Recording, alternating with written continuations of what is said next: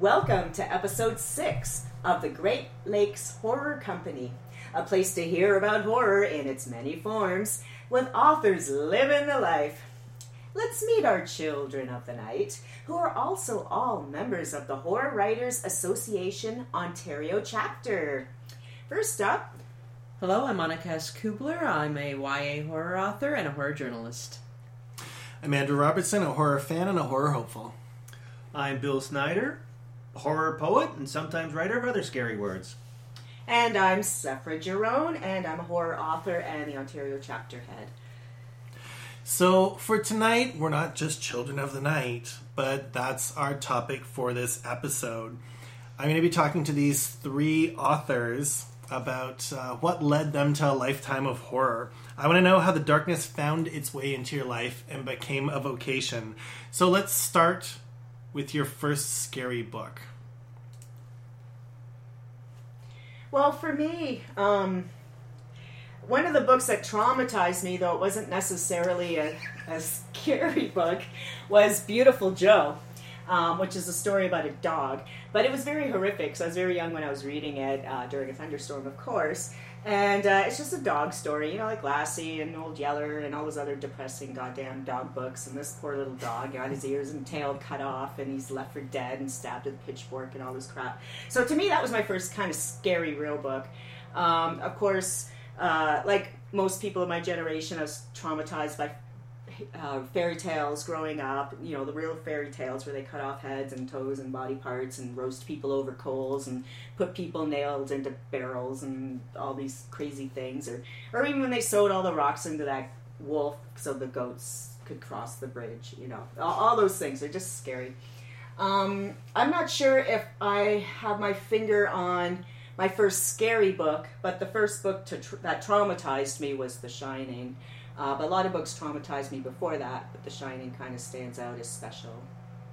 I feel like most of your answer might have actually just been world history, just things that people have done to each other.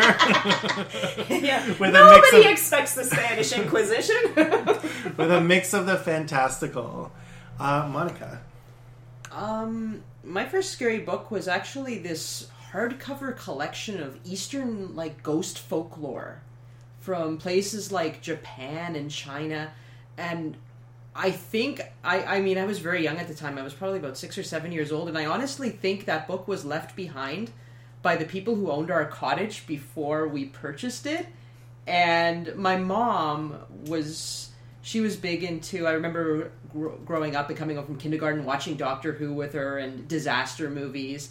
And so, she was totally cool with showing me this book of this Eastern folklore, and it was illustrated, so it had all these really kind of cool line drawings and sort of etching style artwork of demons and ghosts. And I think from the moment my eyes first fell on it, I was obsessed.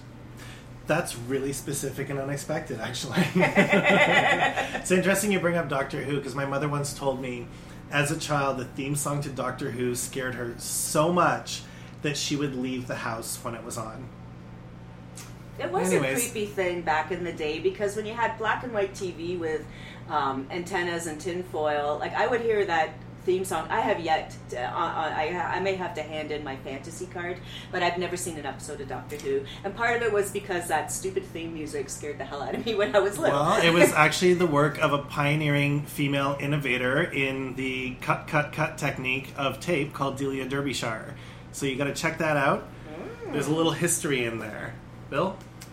Well, I guess the first scary book I would write down would be Dante's Inferno. Mostly because it always depicted all the different variations of hell, different ways to torture people, and all that other fun stuff. Going also with the myths and world history was also the type of things that I was always gravitating to quite a bit as a kid. You read Dante's Inferno as a kid? I read Bunnicula. I read Dante's Inferno before getting into high school.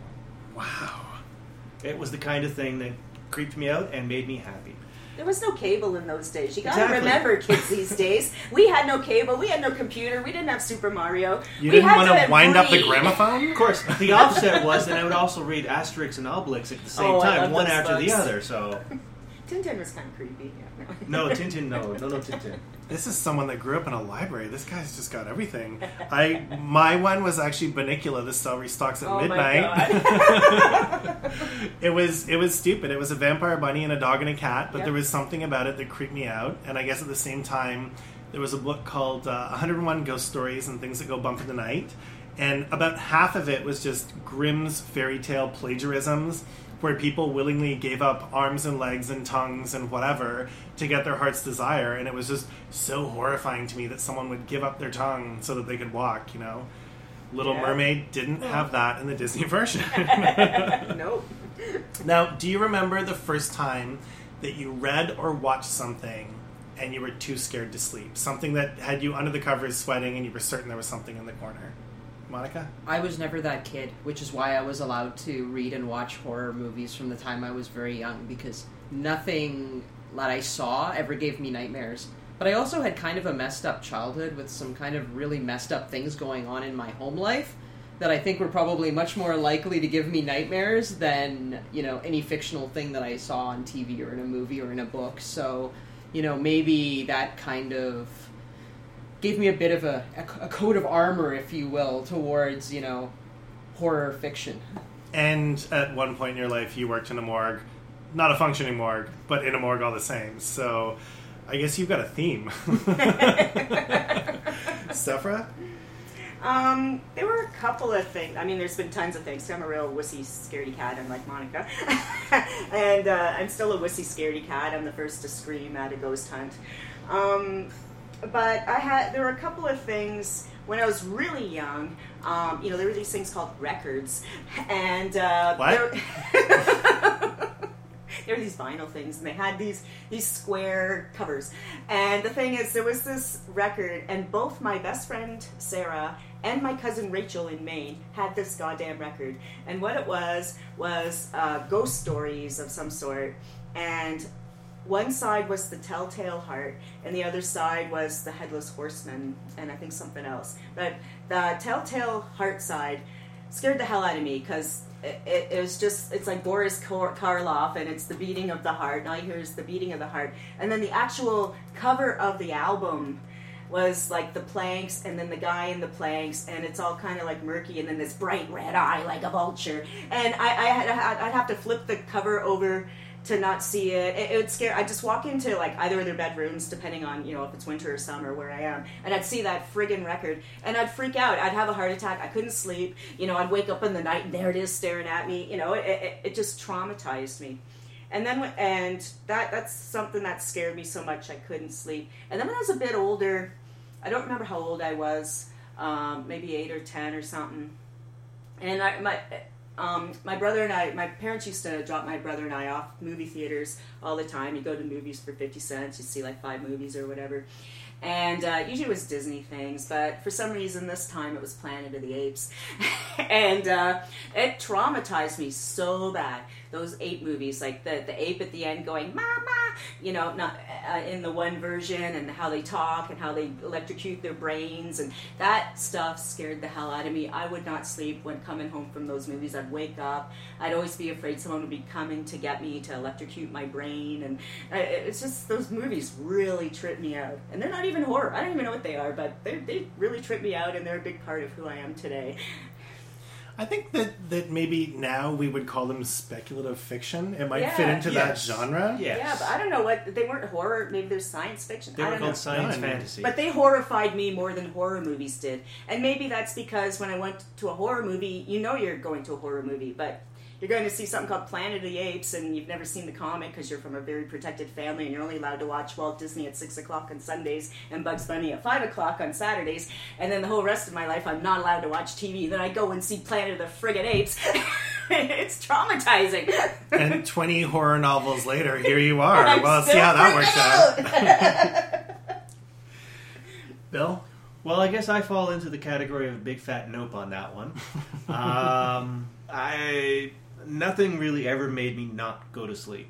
Like I would like a light done. I can say that there are probably 2 movies that I can identify that probably did give me the chills for a while. One being Children Shouldn't Play with Dead Things, and it's only because there's one specific scene about a child sacrifice in it. And then Carrie, the very last scene where the hand pops up out of the grave. Oh, yeah. That one was a good freak out. And it's like, and that's about it. But I grew up the opposite of Seth, watching every single freaking scary, creepy science fiction, science fantasy, whatever kind of movie. Godzilla was Saturday morning, afternoon, whatever. No problem without fail. So it never really fazed me ever. So that leads into our next question. What led you to become a horror writer?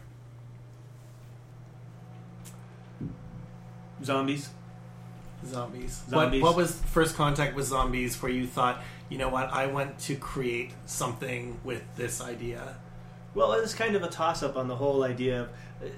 a lot of people try to keep identifying intellectual properties attached to things like George Romero. A lot of people try and always keep going as a comparison to the consumerism, rampant downtrend society and all that other stuff. And it's like, and on the other side, it's just fun. So it's like somewhere in the middle, the two kind of work out / don't work out, and that's the kind of thing that I always get fascinated, is how do people get from point A to point B, and I like to explore that, so that's just basically the way it went for me. All right. And Sephra, I feel like it might have something to do with The Shining. Yeah, think? Yes. The Shining was kind of like my pivotal moment of I want to be a horror writer when I grow up, because I couldn't... when I read that book, I couldn't sleep. I had to just power through that book over 2 days. Didn't leave my room, didn't have a life, didn't do anything. And that, for some reason, whatever it was, that book hit me at the right time where it just terrified me. And I shut the book and said, I want to do this to other people when I grow up. And I think at the time I was about 15, because I think it came out in 77. And, because I seem to recall it came out around the same time as Star Wars. And Jaws and Tommy, those were all 4 things that really fucked up my brain. I became a totally different person being exposed to those 4 movies. But like I said, I grew up with these crazy fairy tales and all this stuff, and my very first poems were about squirrels getting run over by cars and all their guts on the streets. And I still have those books. I was 5. So I was writing horror stories way back, and it's because of all those damn dog books. I kept writing about, the dogs caught in house fires and dead, and their ghosts come back, So I was always grim, I guess is the word. But, I'm half Spanish, half Finnish. In the Spanish, we got Goya and bullfights and all that shit. And then the Finnish, they're all ghosts, and, they got all their crazy stuff, too. Rick Houdela's Finnish, and, he wrote tons of ghost stuff. So I come by it honestly, I think, my crazy weirdness. Monica, what led you to where you're at? I've often thought about it, and I don't think I ever made a conscious decision to write, dark fiction or horror. It's just what I've always written. From the time I was in 2nd grade and the teacher was like, write a story for class, I'd write some messed up thing about ghosts or kids lost in some crazy maze that has no exit, and so... Even now, it's when I sit down and I get a story idea, it's always something dark or twisted or weird. And, maybe that comes from some of the messed up darkness that was in my own childhood. And, writing about things that were even darker and more messed up was cathartic in some way. But was I thinking at that level, as a 2nd grader or a 4th grader? Probably not. But, whenever we had to write a story, inevitably, whatever came out was always dark and messed up. But I think that speaks to a lot of experience where you're creating your own world to get out of the one that you're in.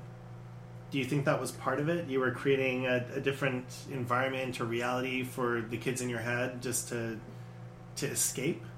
I'm not sure it was that conscious. When you're a kid, I don't think you think at that level at all. It was just, that was what was natural to write. That was what I wanted to write. That was what I wanted to read.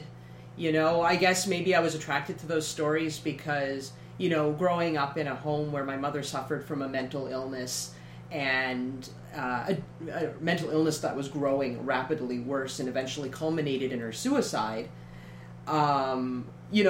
that brought so much darkness into my life that I think maybe I was at the time, looking back as a grown-up now, attracted to the genre because it was even darker than what I was experiencing in the house. So in a way, it was sort of escaping into an even worse case scenario But, at the same time, there's people that prefer to escape into comedy or high fantasy or...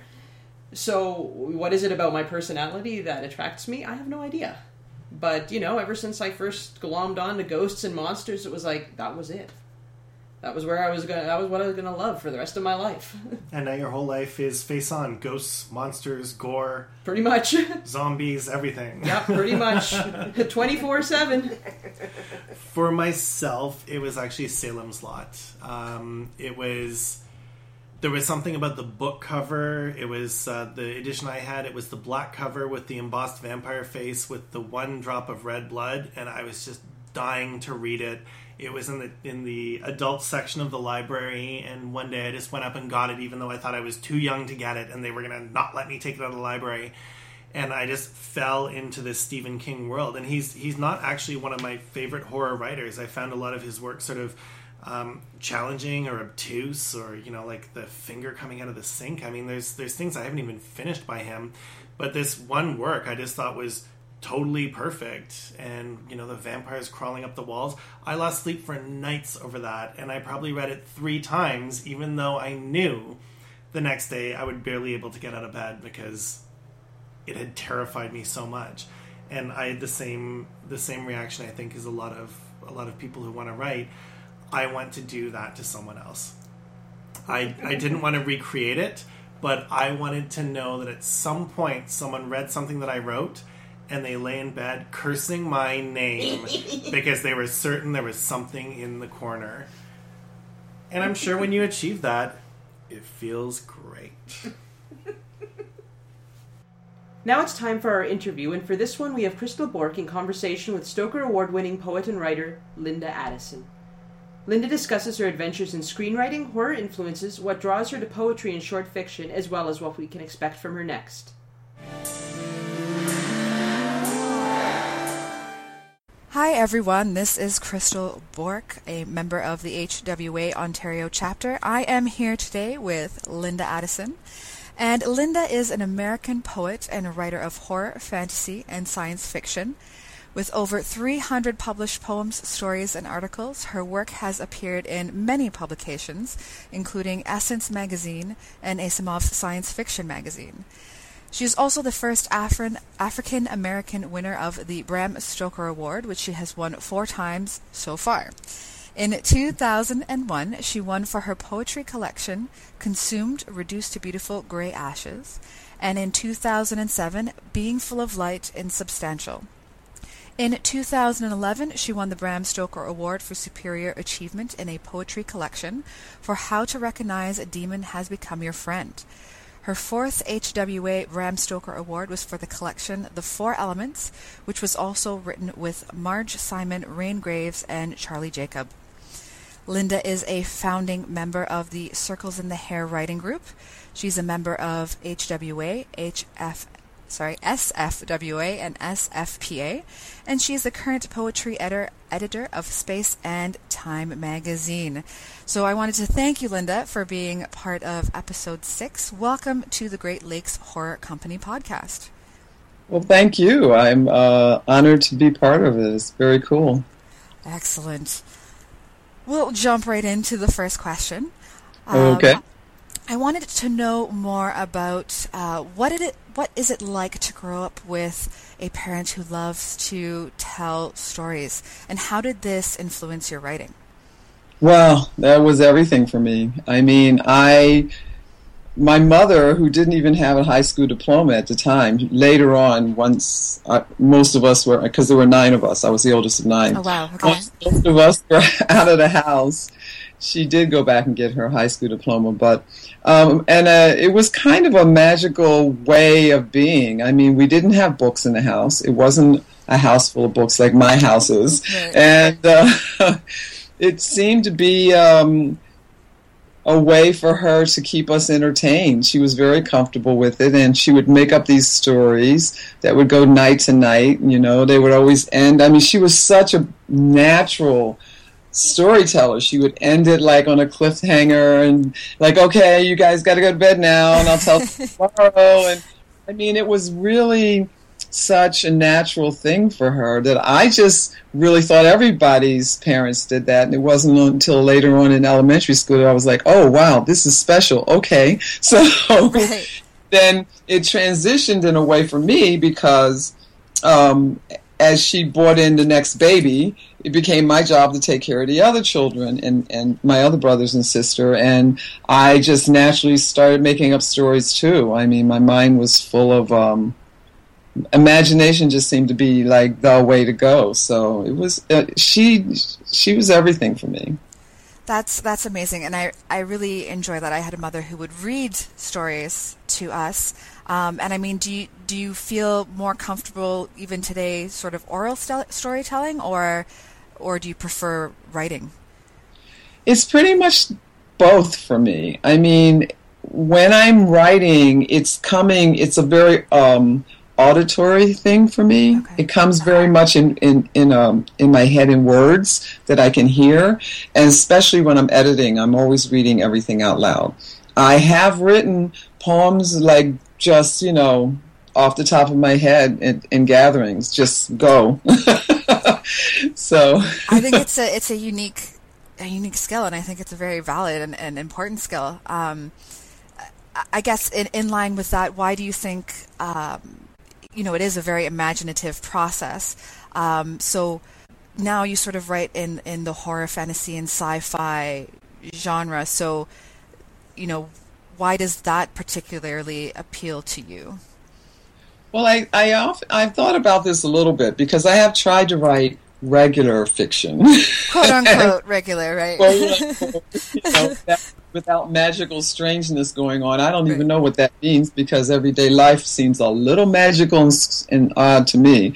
But I just think it's the way my brain is wired. I was that kid in school, in elementary school, that sat in class. I was very shy and withdrawn, which most people who know me now are like, yeah, right, Linda. But it's true. I like to joke that I'm catching up now by talking so much. But once I hit school, I read everything I could find because it was a continuation of this magicalness that I believed in. And I think my brain is just wired that way. Whenever I imagined something or whenever I was stressed out, my mind would start spinning a little imaginative story about why. Why was I being picked on? It wasn't because I was like not cool, quiet, didn't wear cool clothes. It was because I had wings and they were jealous. I mean, it's just the way my brain was wired. And my mother's stories always had a little magic in them too. So that's it fantastic. seemed like a natural step. Following along that lines in terms of horror, have you ever had an experience, sort of perhaps a ghost experience, a spiritual experience, anything that would kind of tie in with I mean, for me personally, I've never had an experience, but I'm sort of drawn to creepy things. I would like to have an experience, so I'm always curious to know if that is a draw because you had an experience in your youth or anything like that. Well, when you're asking me this, I think of two things. One, yes, I've had lots of experiences, actually. Okay. We'll talk about that in a second. All right. Two, the writing of horror came later in my writing career. I mean, I started making up stories when I was 8, 9 years old, but they were mostly, based around what I was reading in school, which was the fables, right? Hans Christian and Yellow Book of Fantasy and Blue Book of Fantasy. So they were all kind of fantasy oriented. And I grew up in tough neighborhoods and life was a little bit tough. So, and I don't know, I mean, we watched scary movies, as we called them, in my house all the time. My mother and I used to love watching scary movies. But I wonder, without really being able to know for sure, whether or not I didn't naturally go to imagining that because there was enough sort of everyday horror for me, just walking out the door and going to school. So I sometimes think that had something to do with it. So when I did start writing and getting published, a lot of it was science fiction and fantasy. And then at some point in my life, I feel that, and I feel this in general, that I became more centered and secure and able to start writing about what did scare me. and what I find horrific in the world, which, is a lot. So experiences. Well, I'll tell you, I've had a lot of them, but I'll tell you about one that I think is very interesting. And in general, my mother and I and my sister and there's 7 boys in my family and 2 girls. My mother and I in particular, but me with my sisters and brothers occasionally. My mother and I always had this psychic connection that was just ridiculous. Like literally, I could pick the phone up to call her, and she's there. It hasn't rung because she was calling me. Nice. That happened more than once, so I'm just saying. Right. So, but one experience I had, which I always think about as being quite interesting, I think it was more of a time travel thing rather than horror, is that I used to live in the Village in New York. I'm in Tucson, Arizona now. And I was walking down Bleecker Street, and there was a store that had one of those big signs overhead with the lights, big heavy sign, advertising. So I'm walking under it, and I hear this crash, and I jump to the side, and then I hear this crash. Oh, wow. And it's the sign coming down. There you go. Yeah. Which I had been standing under it. Not sure you and I would have been having this conversation. No, I'm... It would have been a different conversation. So... Wow, that's life-saving, right? Yeah, and I'm not sure if there wasn't some quantum physical shift in time and space that actually happened there. So very cool. That's cool. I wanted to talk a bit about how to recognize a demon has become your friend. Love the title, first of all. Absolutely drawn to that. And after reading it, I particularly loved, sort of the blur between the line between, is it a demon, is it a friend? And I kind of relate to those as the twist in the story. And I love twists. They're my favorite. And you just do them so well. So I wanted to ask you, how do you approach these kinds of twists or shifts? Because they are difficult to pull off really well in a way that leaves the reader feeling satisfied. Well, I think it's really important. I mean, it's important to me, whether I'm writing a poem or a story, for there to be some shift, something that brings a different energy. Mm-hmm. Otherwise, for me, I'm not interested in reading it. Right. So, I mean, I do it for myself more than anyone else. And then again, it is part of a natural rhythm that seems to have developed with me with writing, and I don't know why. Maybe, maybe one day if I could sit and figure out where all the influences were that I read growing up. And my mother's stories always had twists. Mm-hmm. Okay. I mean, she always kept them interesting in that way. There was always none of her stories just went straight line. There would always be, now we're going down this road, oops, it's just made a quick turn. So again, maybe there's something about that became part of my natural storytelling. But I'm as an editor for Space and Time magazine, when I'm reading poetry, I look for that kind of energy to me. I look for a poem that does a turn. It's to me, it makes it an interesting poem to read. And I'm not saying it's, that you should always write that way. People don't, that's fine. But I find that very interesting. So that was, important to me when I write. Yeah, like I said, I loved that about that particular collection. I thought it was fantastic. So, thank you. Really great stuff. That kind of leads into my next question. That you primarily write poetry and short fiction, or just shorter works. I personally write novels, and I love novels. And that being said, I love a good short story and poem. So what appeals to you about those particular forms of writing? Well, poetry, for one thing, is just a natural. I call it my first voice. Okay. It's the first thing that I go to, and in fact, it's always going on in the back of my head constantly. I'm talking to you now. Poems are going through my head. I mean, it's a real, I can't explain it until I get a brain scan one day thing, That'd be fascinating. I'd love to. Yeah, so, and I've said this to people and been tested. They're like, well, write me a poem. And I can write a poem about anything. Write me a poem about this pen in my hand, and I do. Yeah. I mean, it's just how my brain works. So poetry is is just breath for me. Short stories come to me in a flash, usually a character, a story, a concept, something, and then I build on that. And interestingly enough, I'm working on novels now. Oh, fantastic. Which is a really different land to play in. Absolutely. And I've avoided it for many years because I was a little afraid I'd get lost and never finish. Right. But what happened is I'm in my early 60s now, and I've had some losses. I've lost my parents. I've lost some friends who are younger than me, and I would like my friends to stop doing that, please. Right. And I came, and a very close aunt of mine, which is what drew me to Tucson, and I came to a conclusion in the last couple of years that I had all these ideas for novels that I wanted to do. When am I going to do them?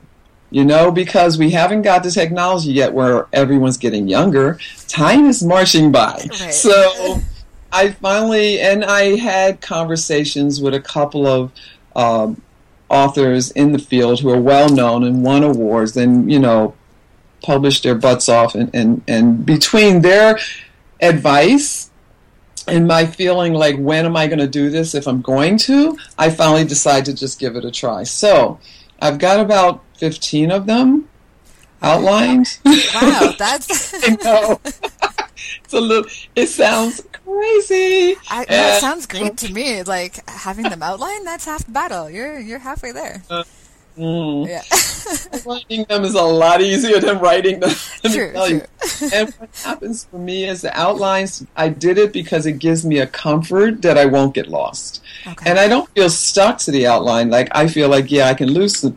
But what does it for me is characters. They're the characters. And really, that was the other draw for me, is that the book I'm working on right now is part of a series. Okay. And it's based on the story that I did for Dark Matter 1, which was published in 2000. And that was the first collection of African Americans writing speculative fiction, which was extraordinary. It was edited by Cherie Thomas and published by Warner Books. And I had been published before that, but pretty much no one knew I was black. Because, you send the stuff in, they don't send it for a picture. Right. No one knows anything. They kind of figured probably that I was a girl because my name was Linda. Right. So after that, I got a lot more attention.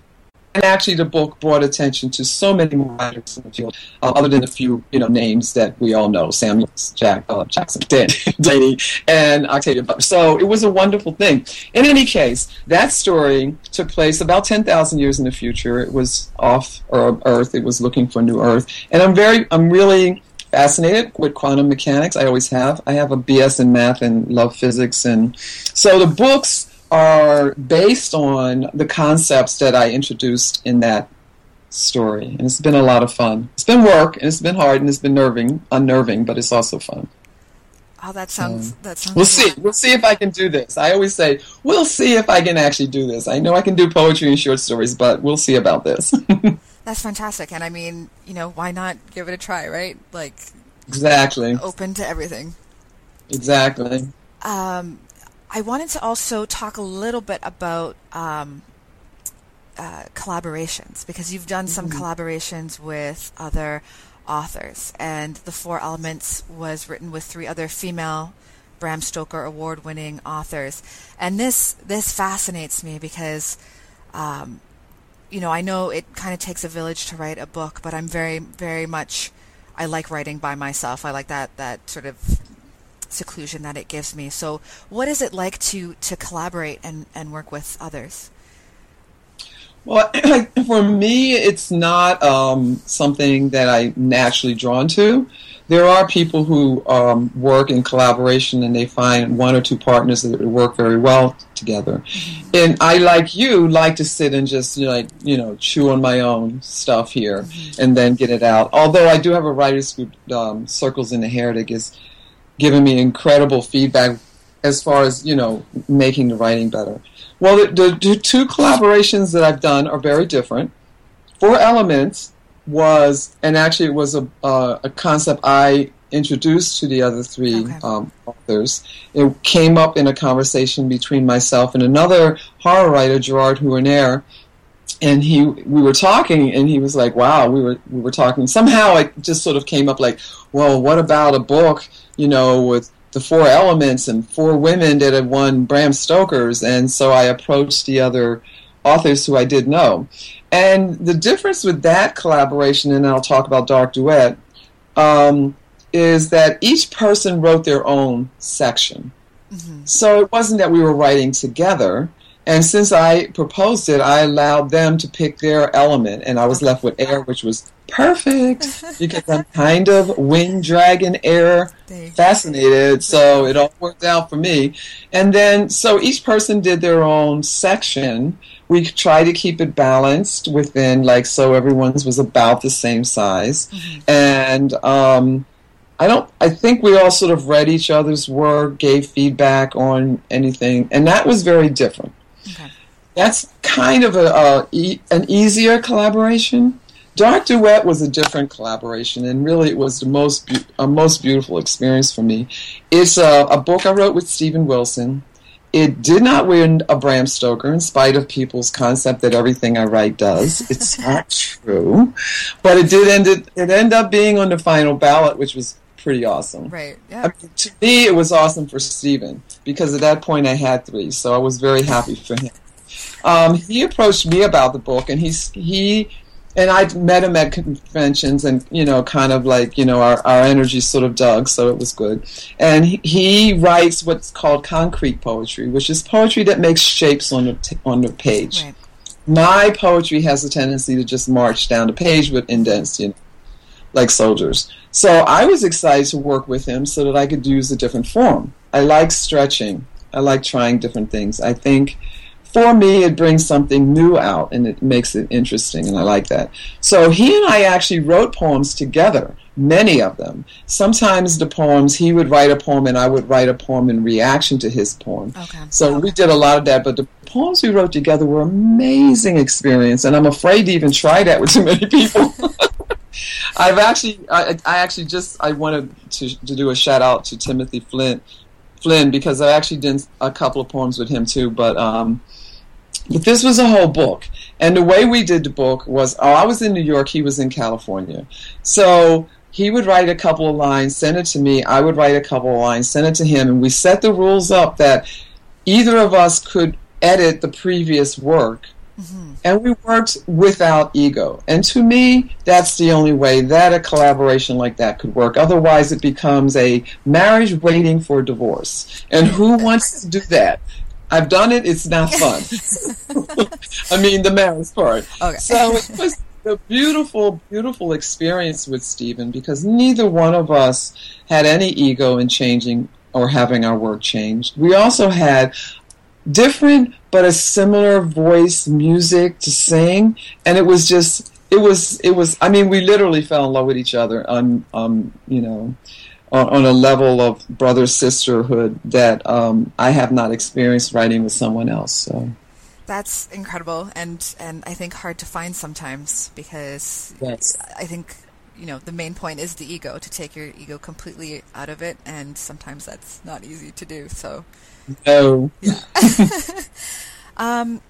I also read on your website that you're working on the Seven Magpies film. Yes. Oh, this is an exciting new thing also. I'm so beyond excited about it. I was contacted. Wow, I need to bring up names because I'm really bad remembering names. But, I'm ashamed of myself. Anyway, let me just talk about the thing because then I'll try to remember the names to shout out to people. But I was contacted about this idea of doing a film of 7 shorts written by 7 black women and then directed by 7 black women directors. And I was fascinated by the concept. And since it wasn't going to take a lot of, it wasn't going to take me off the novel track for months and months, which I really did not want to do. So it's bubbling. It's working. They're working on it. I mean, we went through our process, all 7 of us, and it's based on this little child ditty called Seven Magpies, which if you go to my site at lindaaddisonpoet.com, you'll see the actual child thing, the little 7-line ditty that is based on nursery rhyme, right? Right, it's a little nursery rhyme. So it's really an exciting idea. I really look forward in the future to being able to see my work done in some film ways. I think visual would be awesome. I'm a total film freak. I love watching movies. And I've mentioned this before. I am that person that when everyone leaves, there's like 5 people still watching the credits at the end. That's me. I'm one of them.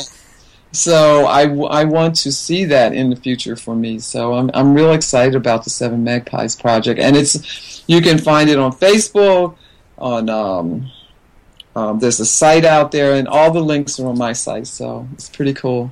It is a pretty neat experience, and I was wondering if have you experienced much difference between writing, the novel writing, the poetry writing, and writing for screen? Is there any major differences there, or is it sort of the same kind of process for you?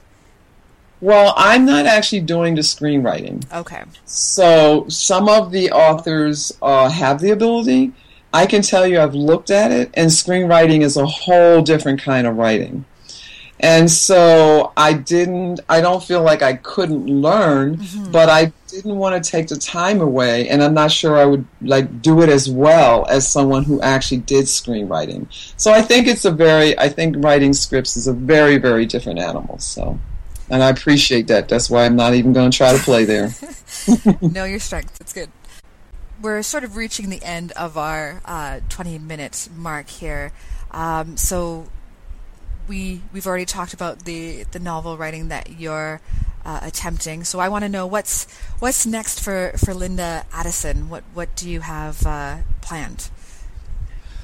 Well, this year I'm doing a lot of events. I used to work in the computer industry, and I made a big leap in moving here, selling things in New York, and leaving the computer industry to concentrate on writing full time. So that was a gigantic change in my life.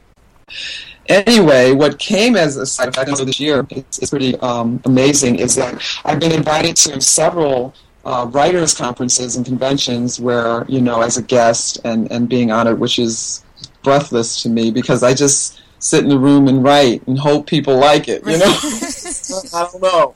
And so far, I've been pretty blessed that it seems people do.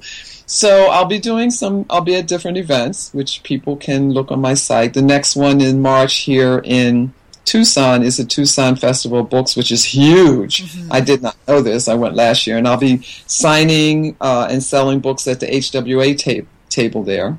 So I'll put out the booth that is. This novel I'm working on now is pretty much my big writing obsession, and it's a 3-book series. Okay. So I would love to see it done into a film because I think it would be awesome. It's way future. I'm playing with quantum mechanics. I'm just having a good time using my imagination there.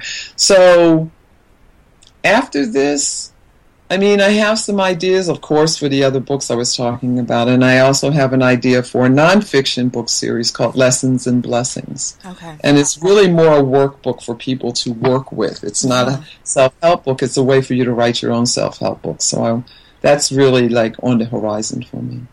That's fantastic. You certainly have a lot going on, which is really great. Do you find that there's a significant difference in between having that full-time job and now dedicating your time to writing? Is it more of a freedom, or do you find you need more to define more structure around your day? I had to change how I did structure completely, and literally it took me a year, and I'm still doing some adjustment to adjust. I thought it would be so easy because I've been writing my whole life. So what I did is I'd go to the job, I'd come home, you do life, right? Laundry, pay bills, relationships, child, I have a son, and then spend half an hour writing each day. And that's how I did these over 300 things, right? Vacations and weekends. Yeah. I didn't party a lot. now I have all this time, and I thought, ooh, well, I'll finish this book in 2 weeks, and then I'll go to the next book. I'll have so much time. It doesn't quite work that way because the imagination, the brain, the energy has to unfold in its own time. So it's been a real learning experience for me. I really feel like I've sort of won the lottery of life because while I don't have all the gobs of money I had working in computers, I'm just so much happier. This is what I was born to do. So I would rather eat rice and beans every day and be able to write and be comfortable in my little house here now. So it feels like a whole nother life. That's great. And congratulations for being able to do that and taking the leap in doing that. That's really Thanks. fantastic. It was scary. It was scary. Sure. Yeah, for sure. Well, that's all the questions I have for you today. I want to thank you so much for taking the time and letting me interview for our podcast. Oh, it's been a pleasure. The time went really fast. You had great questions. It was good. I appreciate you taking the time to do the research so you could do that. And reading my book. Thank you. It was a pleasure. I read it probably in one sitting, so it was really I loved it. It was fantastic. And now you got that recognizing demons all down. Oh yeah, yes? I'm on the lookout now. It's great.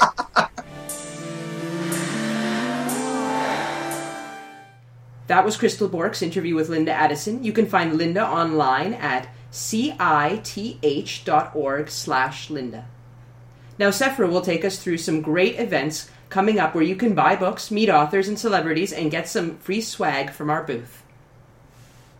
Yes, come and meet members of the HWA Ontario chapter at Toronto Comic Con on March 18th to 20th. Come by our booth. We're giving away some prizes and we're giving away lots of buttons. And just get to know more about us. A lot of members will have their books on sale as well. In May, you certainly should come to StokerCon in Las Vegas at the Flamingo Hotel, where the Horror Writers Association will be having their annual Stoker Banquet, where we determine who has the best work of the year, whether novel, first novel, short stories, poetry. And there is also Horror University. You can sign up for classes. So that's in beautiful Las Vegas in May. And also, many members of the HWA will be at Ad Astra in Toronto, Ontario, April 29th to May 1st. And other members of the HWA will be in Provo, Utah, that very same weekend at the World Horror Convention. So, you will find HWA members wherever you go. So, I hope to see you soon, and come by our booth and say hi. Join us next time when we discuss the art of storytelling and are joined by Mike McCarty, Horror Writers Association member and a special effects makeup expert whose creepy credits include The Walking Dead, Kill Bill, and Mirrors. Tonight we will be closing with Delia by Procon. Until then, whatever you do, don't fall asleep.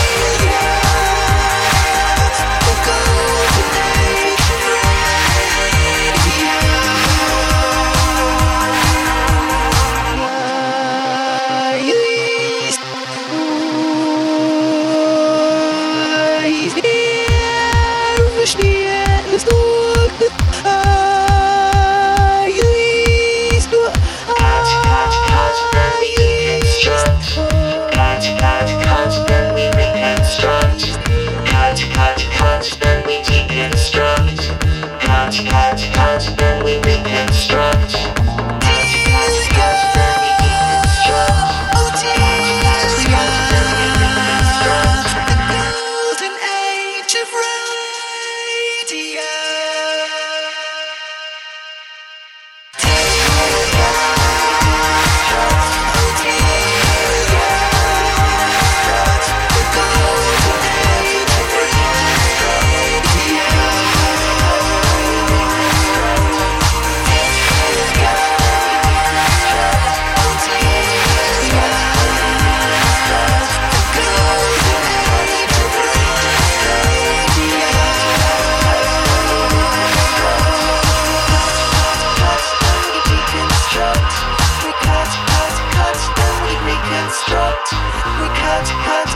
Then we deconstruct. We cut, then we reconstruct.